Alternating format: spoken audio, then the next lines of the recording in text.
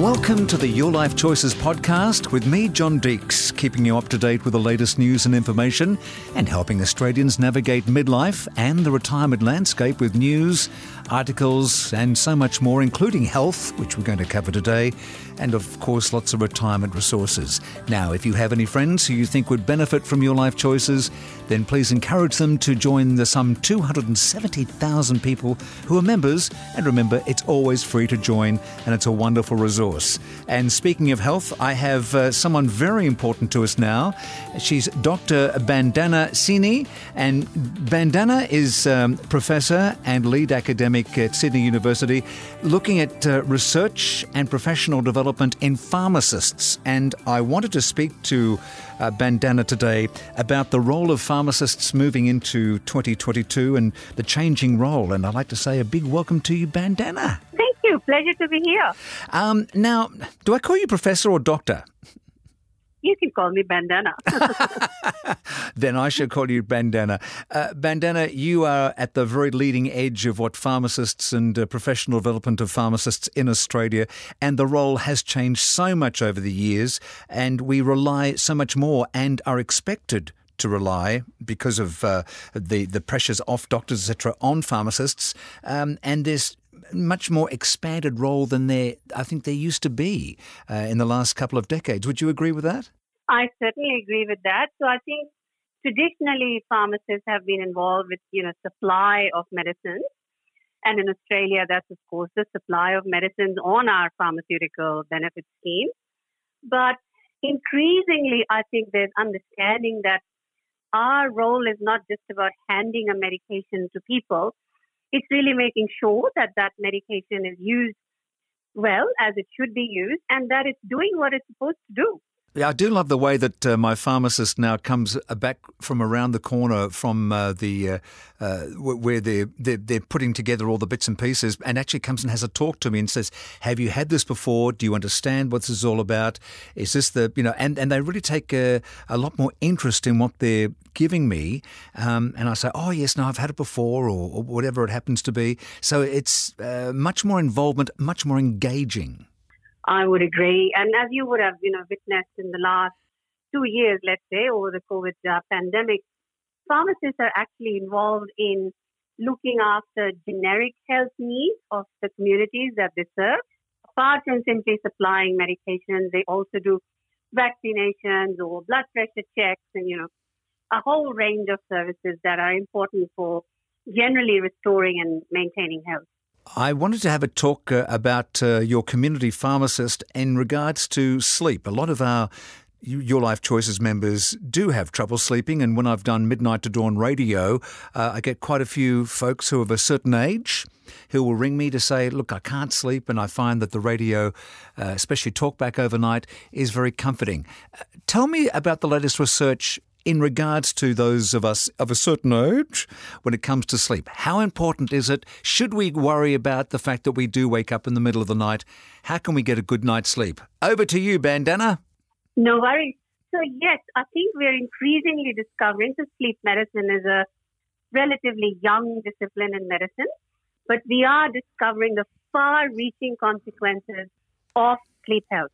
So sleep health is associated with how your mood is, how your body is metabolizing what you eat, how your heart is functioning. So a whole lot of things which normally you wouldn't, necessarily associate with sleep. So it is really important to get a good night's sleep. Of course, on the odd occasions, there might be a night here or a night there where you haven't slept for a particular reason. But overall, it's good to establish a good sleep pattern. And you very rightly pointed out, John, that as we age, it's not that our sleep needs change. I was going to ask that. Is it a fallacy that as you get older, you don't need as much sleep? Or is it as we get older, we're not using as much energy? No, not at all. You still need the same amount of sleep as anyone else. And that is seen as a rough average of about 7 hours a night. Of course, it depends. Some people might, do a little less and some a little bit more. But too less and too much more isn't good. So that keeping that average swinging around that 7 hours is a good idea. But as we age, there's some natural changes in sleep. So older people may have less deep sleep. And sometimes that's just to do with other things that are happening. You know, you have to get up and go to the toilet, or your knee might suddenly start paining, all of that. Oh dear, you've been looking into my bedroom, haven't you? I do notice that the last decade or so, I've enjoyed having a cat nap in the afternoon. Now in Europe, of course, that's very much part of the social structure. They'll have a siesta in the daytime and then continue on in the night. I can do it, and I find I'm very lucky that after 30 minutes or 45 minutes, I kind of wake up straight away without feeling like I've been kicked in the head. But tell me about the siesta, the cat naps, the nano naps in the afternoon. What are your thoughts on that? Yeah, so I think nano naps are okay as long as they're brief, let's say 20 minutes or so. Going longer for that isn't considered a good idea, though, of course, traditionally you talked about the siesta, and that siesta is culturally embedded in so many different places. But in general, you should keep it to 20 minutes, because if you do more than that, then your brain's getting these mixed signals about, oh, I rested, now I have a lot of energy, now I can keep going for 12 hours, which is not what you want. So a 20-minute cat nap, power nap, nano nap, whatever name you want to give it, is perfectly okay. And it sets you back on your feet, gives you that, little boost of energy. But apart from that, and particularly in older people, what I would recommend is ensuring that you have regularity. So waking up at the same time every day is really important. Yes. And that gives a really, really strong, signal to the master clock in your brain. And your brain does have a master clock. And John, what they found is that almost every organ in your body has a clock. So that setting that master clock early in the morning is important, by waking up at the same time and trying to get some daylight exposure, which doesn't mean you have to stand right facing the sun, but ensuring that you've seen some light, your curtains are pulled, you've gone out. Those will be good signals to set your clock. Doing exercise, so that, chews up some energy and starts telling the brain, okay, you worked a little, now you need to sleep tonight. So the general, I guess, good health principles are good to sleep as well. And, of course, having a good conscience and a clear conscience also does help you sleep, which, of course, you and I would not have any problems with because our consciences are very clear. Now, absolutely. The other thing I wanted to broach today with you, Vandana, is asthma. There's been a lot of discussion about the weather events and how they affect people with asthma, and people must be very careful of that. What is the latest research that you know of? Well, it is true that climate changes do affect health. And in the case of people with asthma, that's very clear. So I think we saw the horrible summer in, 2020, early January, where the bushfires impacted us. And I think Melbourne, for example, has seen these episodes of thunderstorm asthma. Correct. As well, which are happening because of these changes in the way, our climate's going. So it is very true. Climate does impact respiratory health, the environment in general. So I think we're very lucky in Australia to have decreased our smoking prevalence rate to about 11, which is pretty good. We need to go down even further. Yep. But it is important that people with asthma or other lung conditions like chronic obstructive pulmonary disease are a bit wary of what's happening around them.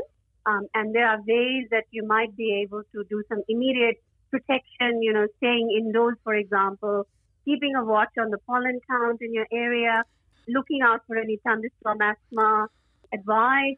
If you do have to go out, ensuring you've got a good, P95 kind of mask. And of course, we all know about masks with COVID now. So all of those things are important. And because you mentioned asthma, I think a very good way to prevent terrible exacerbations or flare-ups from happening is to ensure that you are taking a preventer inhaler as prescribed by your doctor. And the last thing I'll add here, John, is that inhalers are difficult medicines to use. It's very tricky how to make sure you get the most out of your inhaler into your lungs. And that's where the pharmacist is really important, because 3 months or 6 months or so, when you get an inhaler, stop and ask the pharmacist and say, oh, can you show me how to use this again? Or can you check how I'm using it? And, they'll be able to put you right on anything that you might not be doing to your own best advantage. So keeping on the preventers, using your inhaler the correct way, and also getting asthma reviews done, at least every 6 months to 1 year with your doctor would be important ways to protect yourself from any sudden changes in climatic conditions. Today we're talking about pharmacists and how the role of the pharmacist can assist you, that ways you may not have thought of before. The other reason, Bandana, I wanted to speak to you today was I have recently had my booster shot for COVID. Oh, good on you. Because I'm over 70, plus also I have had cancer, which thank God I'm clear for now. But I was in the area where they said, yes, look, you should get the booster. And my daughter, who is filling in as a pharmacy assistant down near the beach where I live, and she said, "Dad, come and have it at my pharmacist," which I did, and it was so easy. And I guess that's another role that we've seen the pharmacist fulfilling, as opposed to taking up time with the doctors or other health professionals. Absolutely. So yes, as you know, we've had one booster dose that's been approved by our regulatory body. So in your case, John, there was a particular reason that you were given a third dose because you might have been low in your immunity reserve because of the medicines you had to take. But in general, too, if you've had your 2 full, doses of the vaccine, so 6 months from that point, and you can give and take a week here or there, 6 months post that point, you are now eligible for a booster shot. And the only boosters that are available as a booster category are really the Pfizer vaccine. And again, like for the original 2, doses, many pharmacies are participating in the booster shot provision. So I would recommend that if you think you've had 6 months since your last dose, and your pharmacist can confirm that, and of course your MyGov vaccination certificate will do that for you too. Correct. Then give them a buzz and just say, well, have you got it in stock? Can I come in, make an appointment, go in and get it? And that will really, really boost, if that's the right word actually, it will boost the immunity that your body is already harboring from the vaccine, but it will give it that extra kick and, prevent and protect you further from any chances of Delta or, getting the infection.